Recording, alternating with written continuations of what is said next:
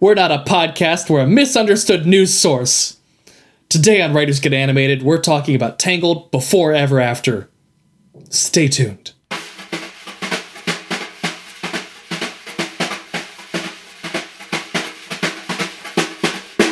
Good day and welcome to Writers Get Animated, a podcast about animation and storytelling and hair that magically grows back for the sake of starting a new TV series. I'm Chris Leva.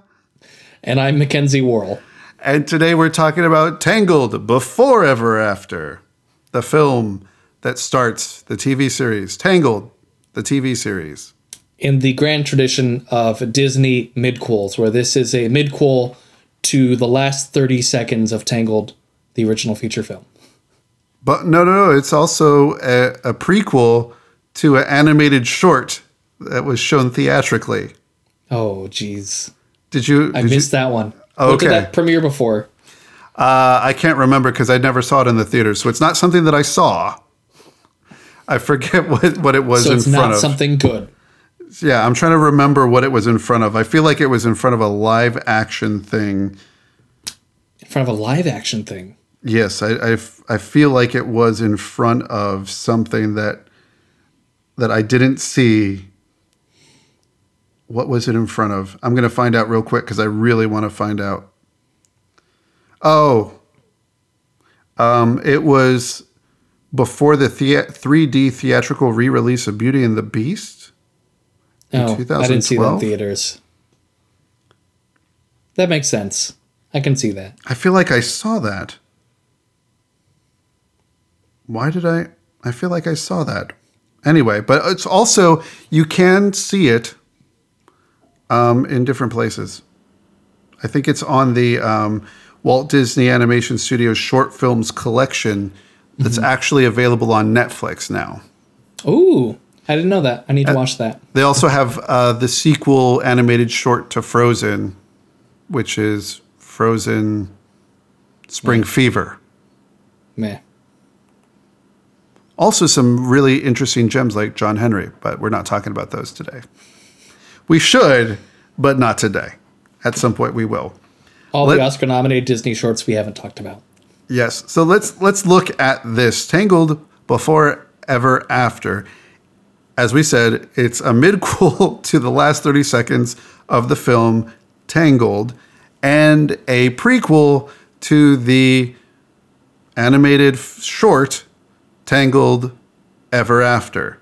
Because Disney can never tell a new story. It can just keep telling the same story before it ends. Isn't every story the story before it ends? I don't know what I meant by that either, so I'm just going to move on as if I didn't say it. But Disney has a history of doing this. One of the biggest things that it most aligns with is the experience of Aladdin. Mm-hmm.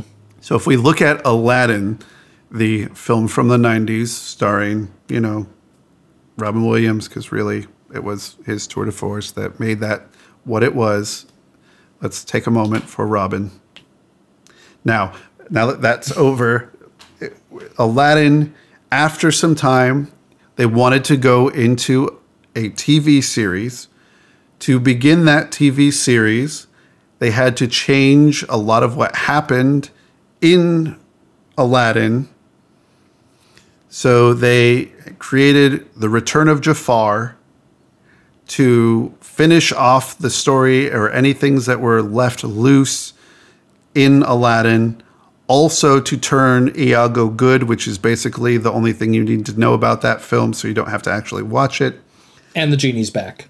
Genie's back. Jafar is gone. Iago is good. The end.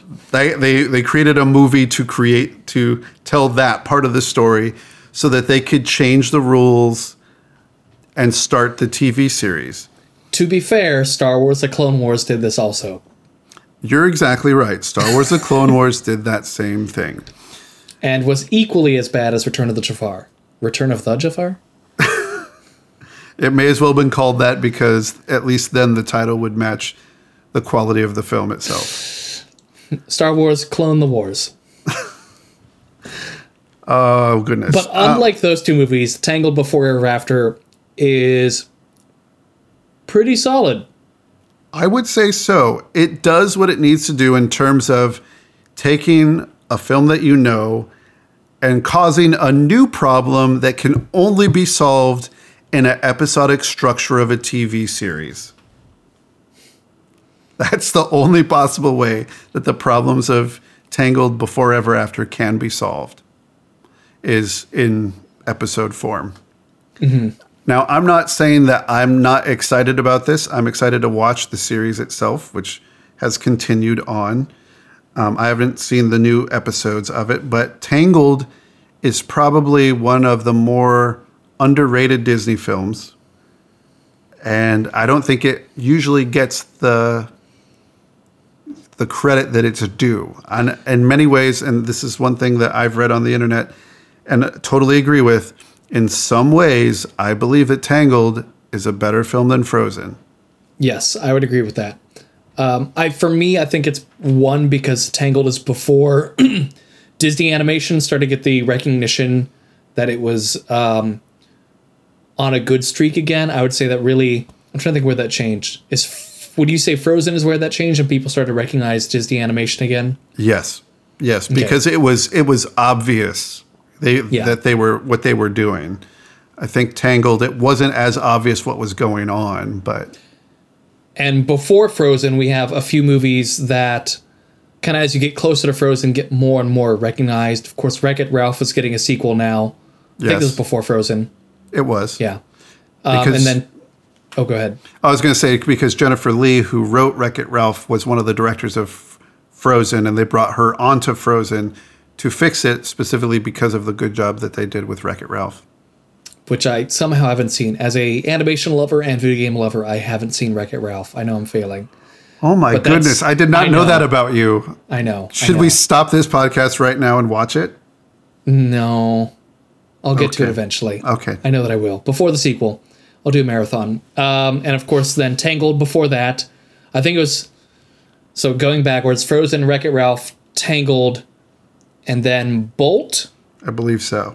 Okay, and we were just talking before we started recording this podcast. We'll have to do a Bolt episode at some point because Bolt is really the beginning of this era, and nobody loves Bolt the way that Bolt should be loved because Bolt is an amazing feat of filmmaking, and they carry that quality into Tangled and then takes all the way through Frozen, and now they have money and an audience and people watching these amazing movies like Moana. That's right. And I think that Tangled itself was a surprise for me because I waited to the last minute to see it. I remember not being too excited about its premise and things. So I still saw it in theaters, but my wife and I went on a day that kids were going on a field trip to go see it at the cheap seats. And we were like, okay, well, no one's going to go see it at 11:15 on a Thursday. And then 3 busloads of kids show up. We were like, oh, God. And we barely fit in the last row, surrounded by all these kids and their chaperones. So it was a very clear experience, but I wasn't sure what we were going to get. And it's Disney playing with their princess formula without playing with... It's keeping it more intact than it was in Frozen, being more true to it, but also playing with flipping things on their head. And I know that it was going to be the first time that Glenn Keane was going to be going from animator to director. And then he dropped out as director from it back when it was called Rapunzel Unbraided. And there's a whole history there I want to get into in a second, but continue your thought. But, and his idea, he originally was going to be a 2D animated film because he didn't believe that 3D, computer generated, could mimic the experience of a 2D animated film. And he had a painting, and I think I'll put a link to this in our show notes, of course, but he had a painting that said, if you could recreate the texture and the feeling and the movement in this painting into an image of computer generated art, then I will we will do it computer generated. So he forced them to have a different quality. And I believe that Tangled also influenced Frozen in terms of feeling like a 2D film, in terms of squash and stretch and things like that, and feeling and evoking the feeling of a 2D film in a 3D medium. There's one specific moment where Maximus is trying to, Maximus, and at the time he was Flynn, but we all know as Eugene Fitzherbert now, they're trying to get this pack and they're grabbing each other, and Flynn stretches out to catch it, and you actually see the body stretch in a way that a 3D model wouldn't. So there's a lot of that structure in the 2D animation influence in the bodies and in the way that things are animated in Frozen. And that's just one specific moment going on there. Yeah. And I think that what you bring up is good, is because there was this when Tangled originally came out, there was kind of this emotional exhaustion, I think, with the 3D animated movies. Like at that point, we'd all seen so many, we're kind of ready to write this one off as just being like the others. And it is a new style that we hadn't seen at the time. And so for me, another reason why many people passed up Tangled is, like you alluded to, the name changes. So in addition to this 3D movie exhaustion, it was Rapunzel, and then it was Rapunzel Unbraided, and then the speculation goes they changed it to Tangled because they didn't want to have a princess name in the movie to attract a wider audience. And the best thing that I saw about this is that Justin Chang of Variety compared it to changing the title of The Little Mermaid to Beached. So there's kind of this marketing mix-up of like, what movie am I looking to see? Like, I've heard there's a Rapunzel movie. Where is that Rapunzel movie? Oh, it's called Tangled? Okay, wouldn't have guessed that. So now we have Tangled Before Ever After, which is very clear in what it means in its title. Because we've seen the book end of where their story, quote unquote, ends.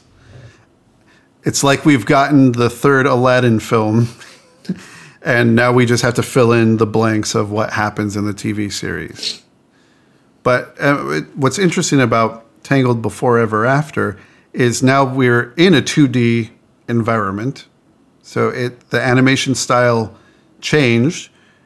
And unlike Aladdin, we get a lot of the main characters from the actual film as the voice actors. Yes, which I think speaks more to the age of television we live in than this actual project itself. But yes. You're right. I mean, TV is more elevated as a thing, as an art form. TV is just as good. You can bring star power to the TV box. And not just that, but an animated spin-off of your animated feature film. It's no longer just like actors from the Marvel Universe going into Marvel TV shows. It's the voice actors of Tangled in a completely different animated spin-off. What, like almost going on a decade later? No. Yeah. I think so. It's been a while since Tangled came out. I mean, Tangled Ever After came out in 2012. So Tangled itself came out in 2010.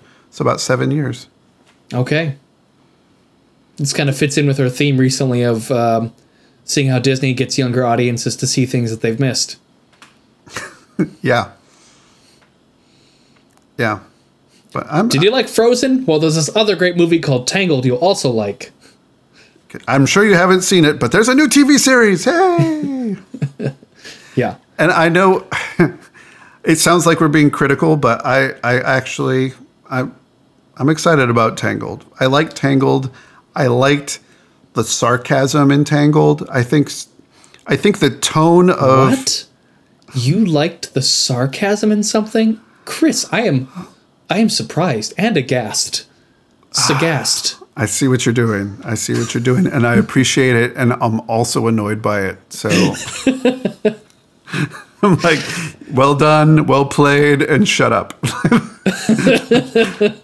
That's what it was making me feel. So that's how I know you were doing a good job. It made me want you to stop and keep going at the same time. Yes.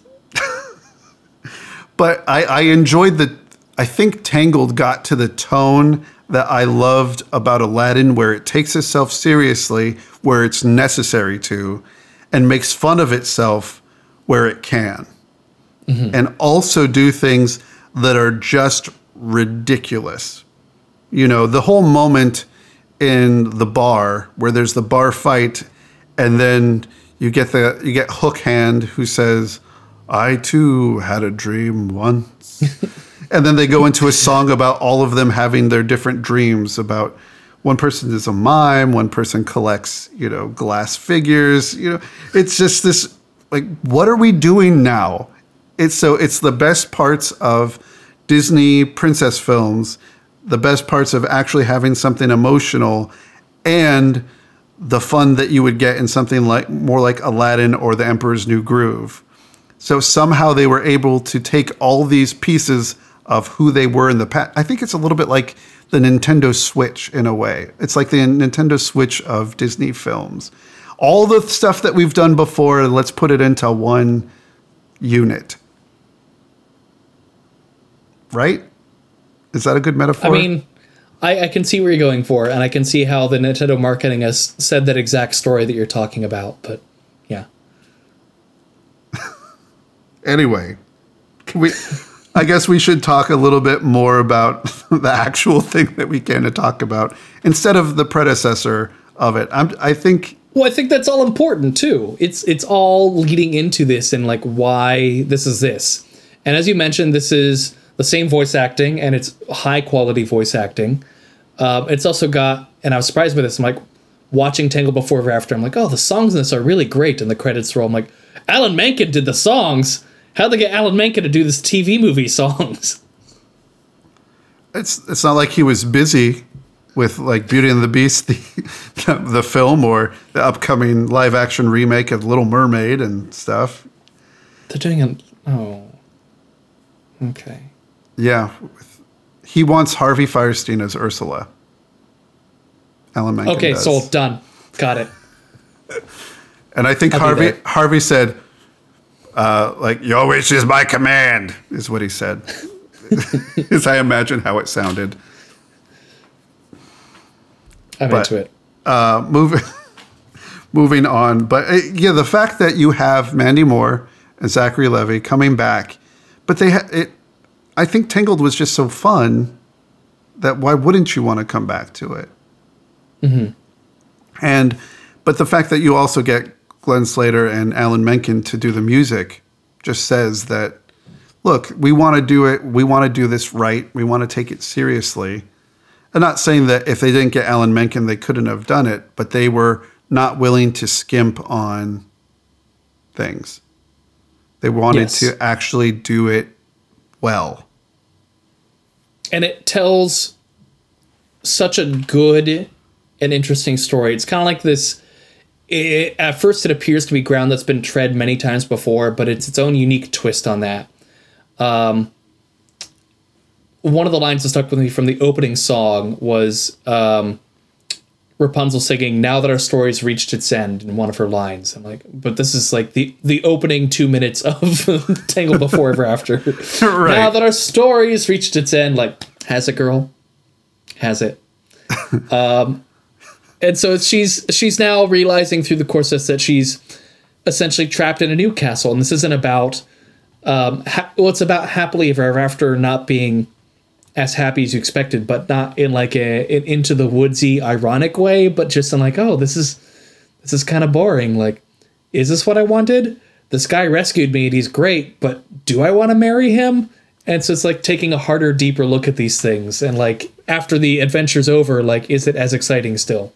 And what's interesting about that, because I'm glad you brought up Into the Woods, because the Stephen Sondheim, James Lapine musical Into the Woods, which says you know what? You all got what you wanted, and it's a curse. It's evil. It's terrible. You know, I'm going to take it apart piece by piece, and everything that you thought was going to make you happy is actually going to make you sad, and I'm going to take it all apart and deconstruct it. And look, the prince is a, philanderer and all this stuff, and it's, it takes it apart. And I don't think that Tangled Before Ever After deconstructs the happy ending. No. It sits with the reality of this happy ending towards, this is somebody, if we look at Rapunzel, this is somebody who spent her entire life in a tower. And we see her in Tangled be conflicted about leaving that tower in one of the best scenes of the movie, where she's like, this is the best day ever. And then it cuts really fast to her laying down on the grass like, I'm the worst daughter. Oh, God. And then she's like, woo, yay. And she's just running around. And then she cuts back like, my mother's going to kill me. And then, like, she's just this conflicted, this is awesome to be out. And what's going to happen to me and my mother? Like, this makes me an awful daughter to be doing this and having this much fun. So it's so real and so hilarious in that moment. But this is taking that apart and saying, somebody who's been trapped in a tower all her life suddenly meets the man of her dreams, supposedly, because they're in love. And they sang a song about it. And, they see the light, of course. And now she's gotten everything that she wanted. She's with her true parents in a castle. She has this, but now she has to deal with the ramifications of, I used to live with just one person and a chameleon, and now I have all these people around me. Who am I anymore? Mm-hmm. And what am I dealing with? And something else I appreciate is that while Rapunzel's struggle is dealing with the rules of being a princess and trying to conform to these customs, and like, if you, like me, when you first hear that, are going like, oh, brother, another princess movie about being a princess, how original. Her lady in waiting, Cassandra, is kind of her guide to this. And Cassandra's like, oh yeah, rules and customs are great. Let me tell you about what you need to do, when and where and why, and like what you need to do. Oh, by the way, I'm also like this kick butt daughter of the captain of the guard, and I'm going to take on all these adventures outside. And here's my collection of weapons. Look at them. So it's like she's into customs and rules, but only because she's a military brat. And I think it's the duality of things. You have Flynn, who we know now is Eugene. So we have Eugene, who's both bad guy and best guy.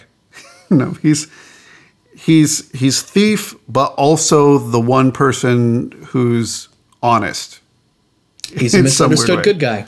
He's a misunderstood good guy.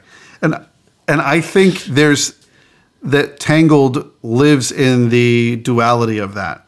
And that's why I think Tangled is a good thing, because everything is just complicated. But you can't call it Tangled. Right. You can't call it complicated, though. That's just a boring title. I feel like it's complicated to be like a bad sequel to the Emoji Movie. Yeah. Yeah. Which I haven't even seen. It's not out yet. I know, but I mean, I already know that the sequel to it would be bad. I don't have to see it to tell you that. So, but there is that duality of such to have somebody who feels trapped in a life that she wanted. So there's that duality, but also somebody who's such a free spirit who is afraid of intimacy in a way. But it's the last time she trusted somebody, it was somebody who was totally taking advantage of her.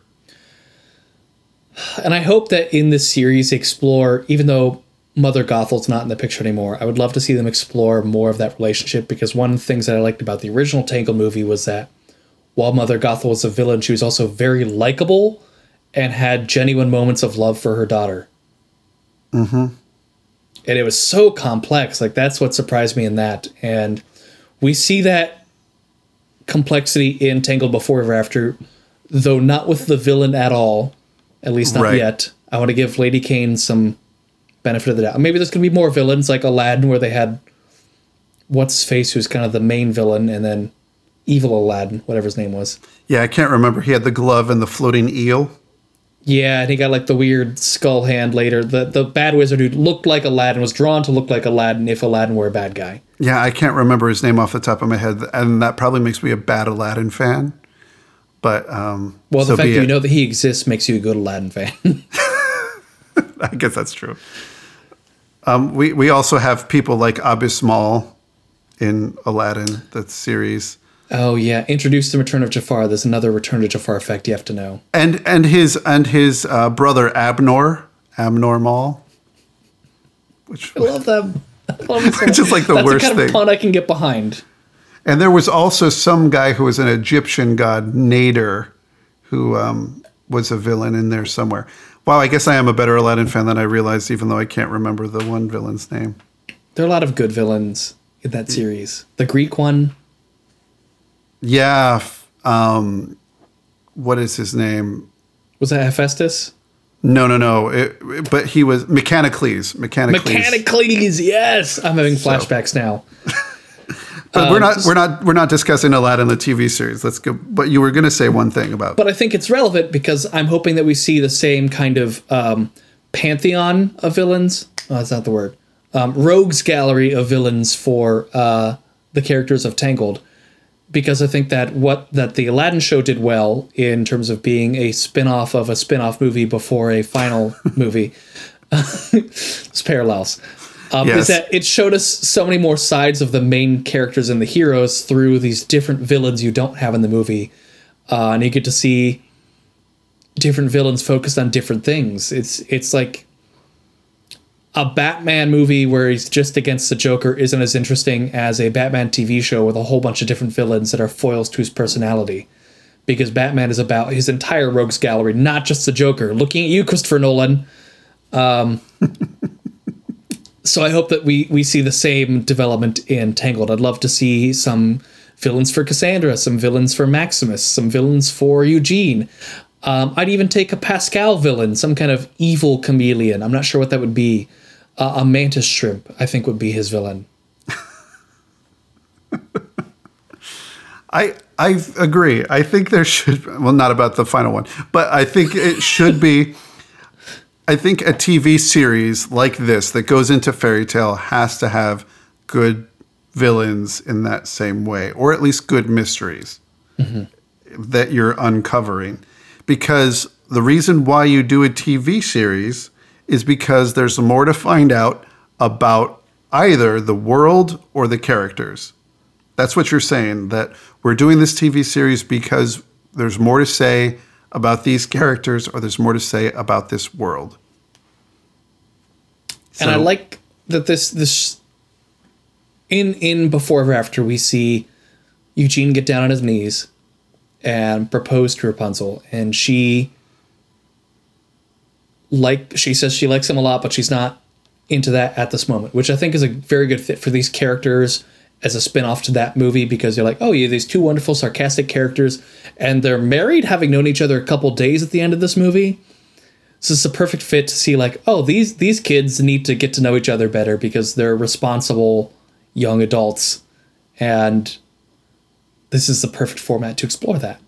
Mm-hmm. So kind of like that this show is going to be about their relationship. And I think that is rare that we get to see a relationship blossom like this. And I think that's something that this has above Aladdin, is being a better relationship between the two characters. I believe wholeheartedly that the two main characters, that Eugene and Rapunzel, are in love. Mm-hmm. I totally buy it. And I know that they're conflicted with each other and they love each other and they're going to challenge each other and they're going to annoy each other. And I fully buy everything about that relationship. I totally buy it. But they're like 17, have known each other a week. Right. So they have to grow up a little bit and they have to learn about each other a little bit. I'm just saying, I understand where they're coming from in their relationship. And I understand Eugene wanting to fix things or make things great, and seal a deal with the wedding and say, hey, we're going to be together forever. I'm excited about this. And why Rapunzel runs away from that. Essentially, I have to learn. It's the one time where you totally understand somebody saying, I don't even know who I am right now. I don't know who I am with you. I can't really be in a relationship because I don't really even know who I am right now. It's not me or you. It's us. We both don't know what we need. Exactly. Like, you've been a thief for so long and now you're living in a castle and I've been, held prisoner by somebody who's now dead. And I'm just trying to figure out who these people are as my parents and being a princess and everything that goes along with that, where she could go out of her own before and just dance in the courtyard but now she can't be with the townspeople. She has to be guarded because the father says, never again, you will never be lost again. I can't lose you now that I found you. The lanterns were beautiful, but that was a really huge emotional, taxing event to celebrate you going missing every year for 17 years. That's exhausting. To relive that trauma year after year through something as gorgeous as floating lanterns. And he doesn't want to live with that ever again.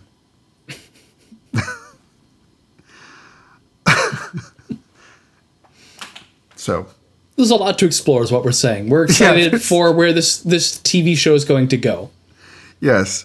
And I think you bringing up Cassandra as a military brat. I have a quote from the supervising director, Chris Sonnenberg, which talks about why they chose Cassandra and why they added Cassandra to the mix. Because in some ways, you don't necessarily need Cassandra in the story. There wasn't a Cassandra character added to something like Aladdin. If it's just going to be about the relationship. Iago.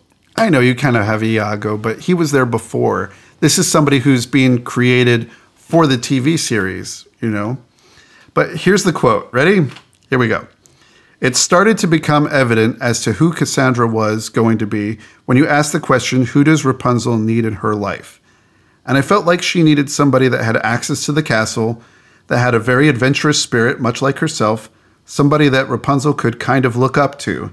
And if Cassandra as an idea was somebody that was going to have access to Rapunzel, it had to be somebody that was very close to her on a daily basis, which is why we gave it to being somebody like a lady in waiting. End quote. And it works. It does work. And I think that that's the kind of dramaturgical question that you have to ask, one, when you're creating allies, and two, when you're creating villains. And I think that we didn't get the villain that we needed in Tangled Before Ever After. I think the villain was the one place where we lost a little bit. I kind of see what they're going for, that the villain has this thing out for Rapunzel's dad. Yes. And she's kind of like an evil Rapunzel. And I see what they're going for. And I think it was fine.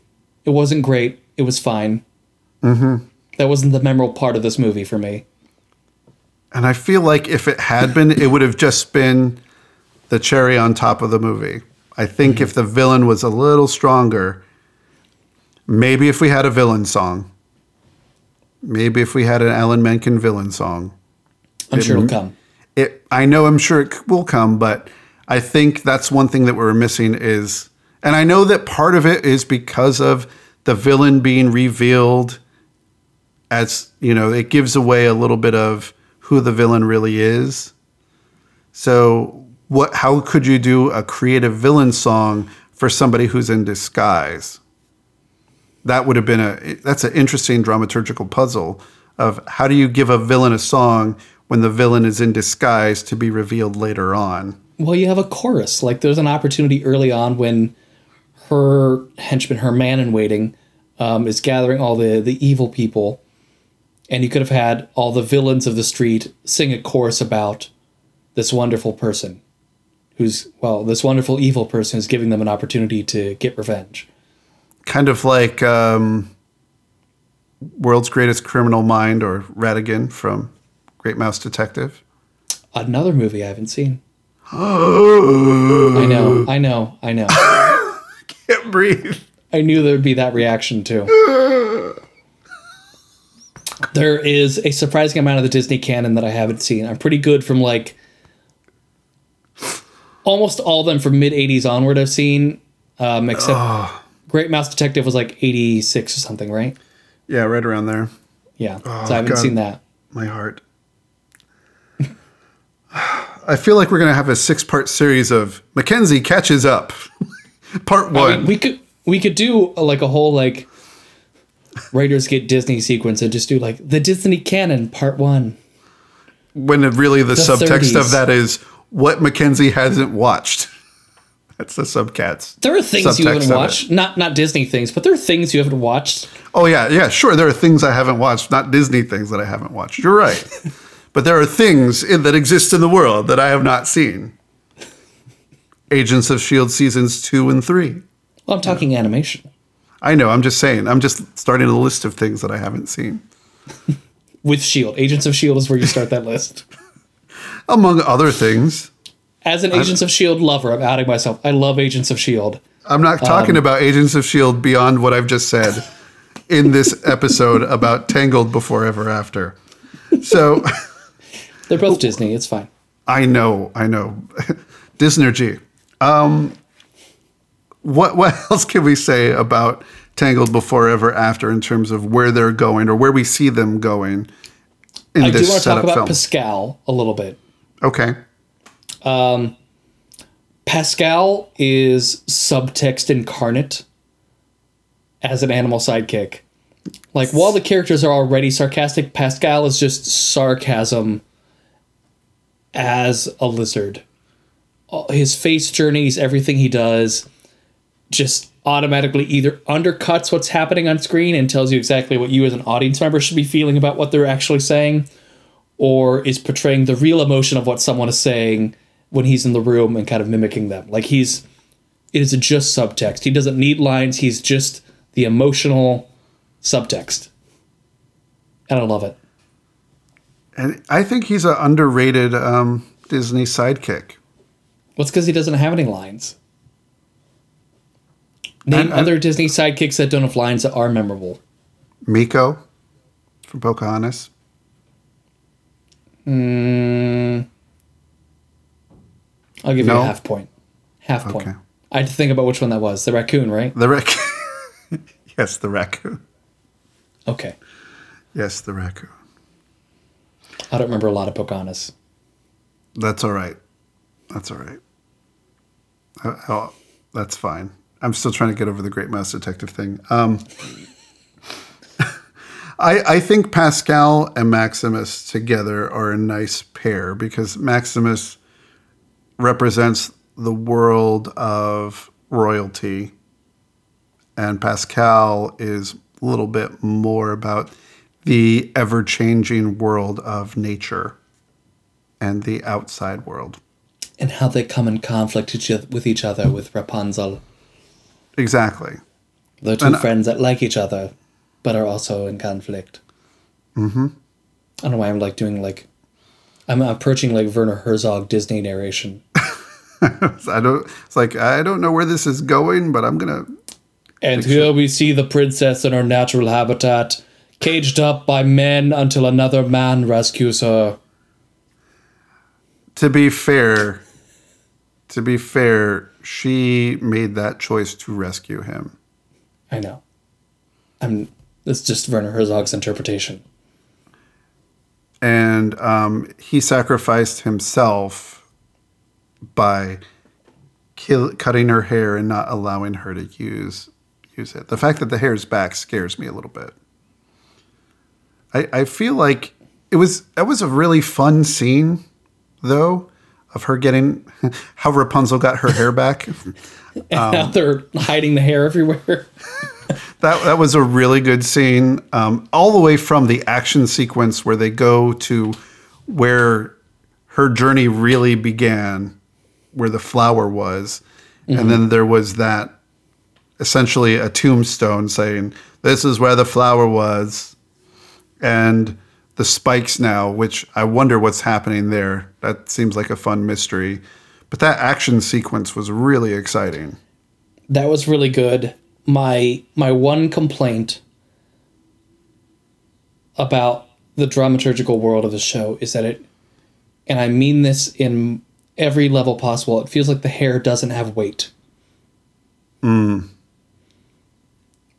both the sense of like, it's back, but we're kind of pretending that it doesn't matter very much anymore, and oh, her hair saved the day with Lady Kane, but no one's really talking about like, oh, your hair did come in handy. But also when she stands on a balcony overlooking a big drop and her hair's waving in the wind, 70 feet of hair waving in the wind, really? She's high up. And I don't know, blonde people have really fine hair. And Okay. yes, it You're is. blondest. I'm not saying that. I'm just saying they have very fine hair. Fine meaning very, very thin, but also her hair is unbreakable. So I don't know if it adds extra weight or less weight To be unbreakable. to be unbreakable. It's really long, darn it. Yeah. Hair weighs a lot. And that much hair would weigh a lot. A lot. And yeah, I think the fact that the hair's back, it's one of the bigger things in all the trailers about, oh my gosh, how did she get her hair back and what's going to happen now that she has her hair back? But I think that you're right. Some of their reactions that her hair's back doesn't seem like it holds up to it as big as it should be. Yeah, that was not the inciting incident of this movie for me. What was? I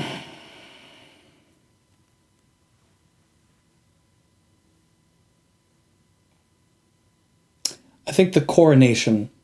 There's a couple things there. There's a lot of setup before that, but it's the coronation of finding out her parents' real feelings about her, both how her father and mother differ. The coronation, all the responsibilities that comes with, and then Eugene proposing. Like, all that wrapped into one was her world changing on many levels, and what she thought her world was changing in multiple ways. That's the intrusion of this new order. True. And I think the hair coming back was more, she was more worried about the hair coming back as proof that she left the castle and disobeyed her father more than anything. Like that was the danger in the hair coming back of, now he will know that I left. Instead of, why my hair's back, what's going on?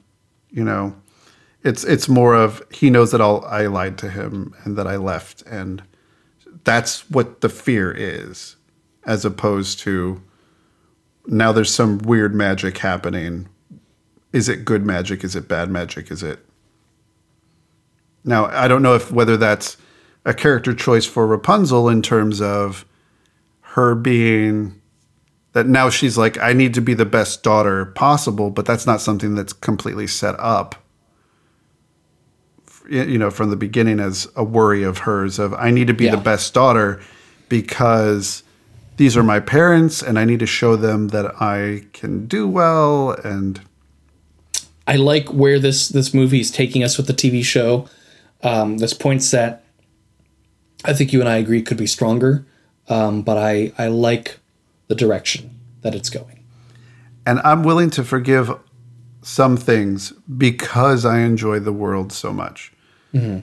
Because I enjoyed Tangled itself so much that I'm willing to, you know, spend more time with these characters.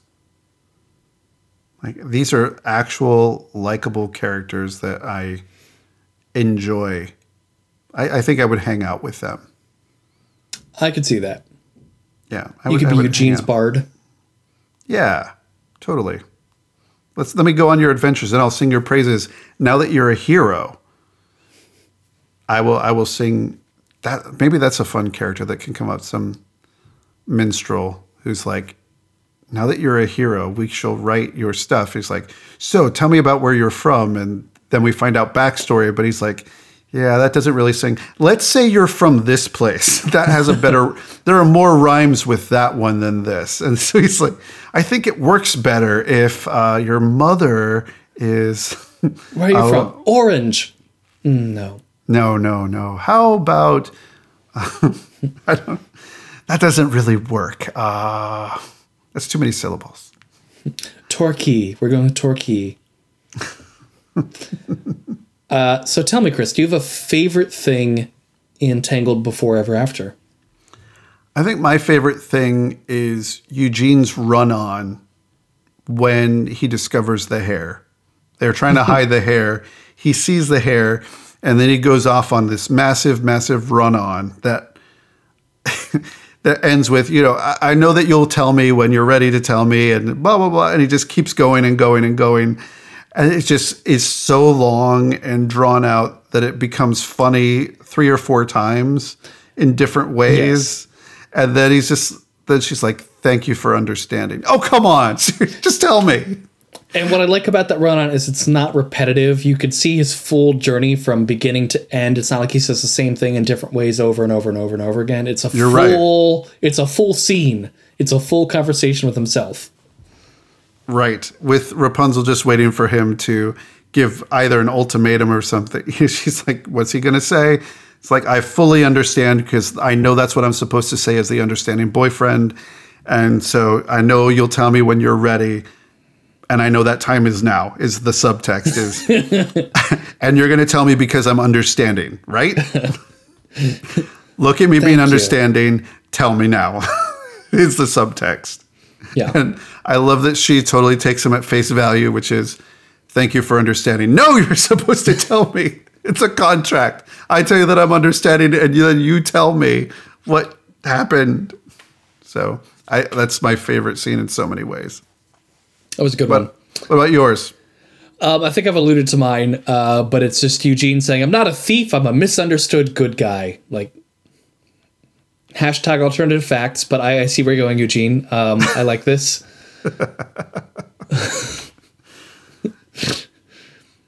And he's just trying to justify, like, what he's been doing. Right. It's like he's pretending that he's Robin Hood or something. Which he never really was. No. I mean, he's done good things, but he's also done bad things. He was an untrustworthy character in the beginning, so... And his decisions to be good are what gets him into the most trouble, I think, which is going to be something fun to explore as we find out more about things. I think there have to be episodes going on in the series where his bad stuff that he's done have to come back and bite him. And I'm looking forward to those times of, oh, yeah, I owed that person that. Or, yes, I forgot that I didn't ever go back. I feel like he's, and I don't mean that this character is not, but I think he's a little bit more likable than a Han Solo character. But I think that he's going to get his comeuppance more than Han Solo ever did. Yeah. I completely agree. He's a lot younger and has more energy too. Yeah. And that's not a Harrison Ford dig. That's just a Han Solo thing. Right. Yeah. Anything else we need to say? I think that's it for me. Wonderful. So I look forward to watching what comes next from Tangled and after, before, ever after. That's right.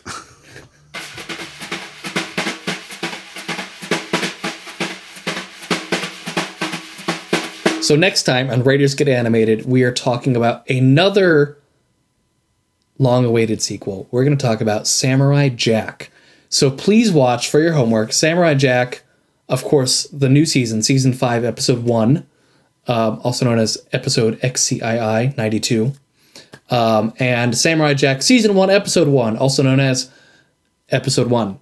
And we will talk about how these two relate and why you need a sequel even longer after something has ended than Tangled and Tangled Before Ever After. Yes, absolutely. As always, we want to say thank you to our engineer, Nigel Coutinho, and thank you to Jacob Reed for our theme music. If you have thoughts about this episode, or Tangled Before Ever After, or Tangled Ever After, or Tangled the series, you can tweet at us at WG Animated. You can also find us on Facebook, facebook.com/WG Animated, and you can find all of our show notes and links and various things and our history of Disney mid-quel episodes. WritersGetAnimated.tumblr.com. Good night, everybody.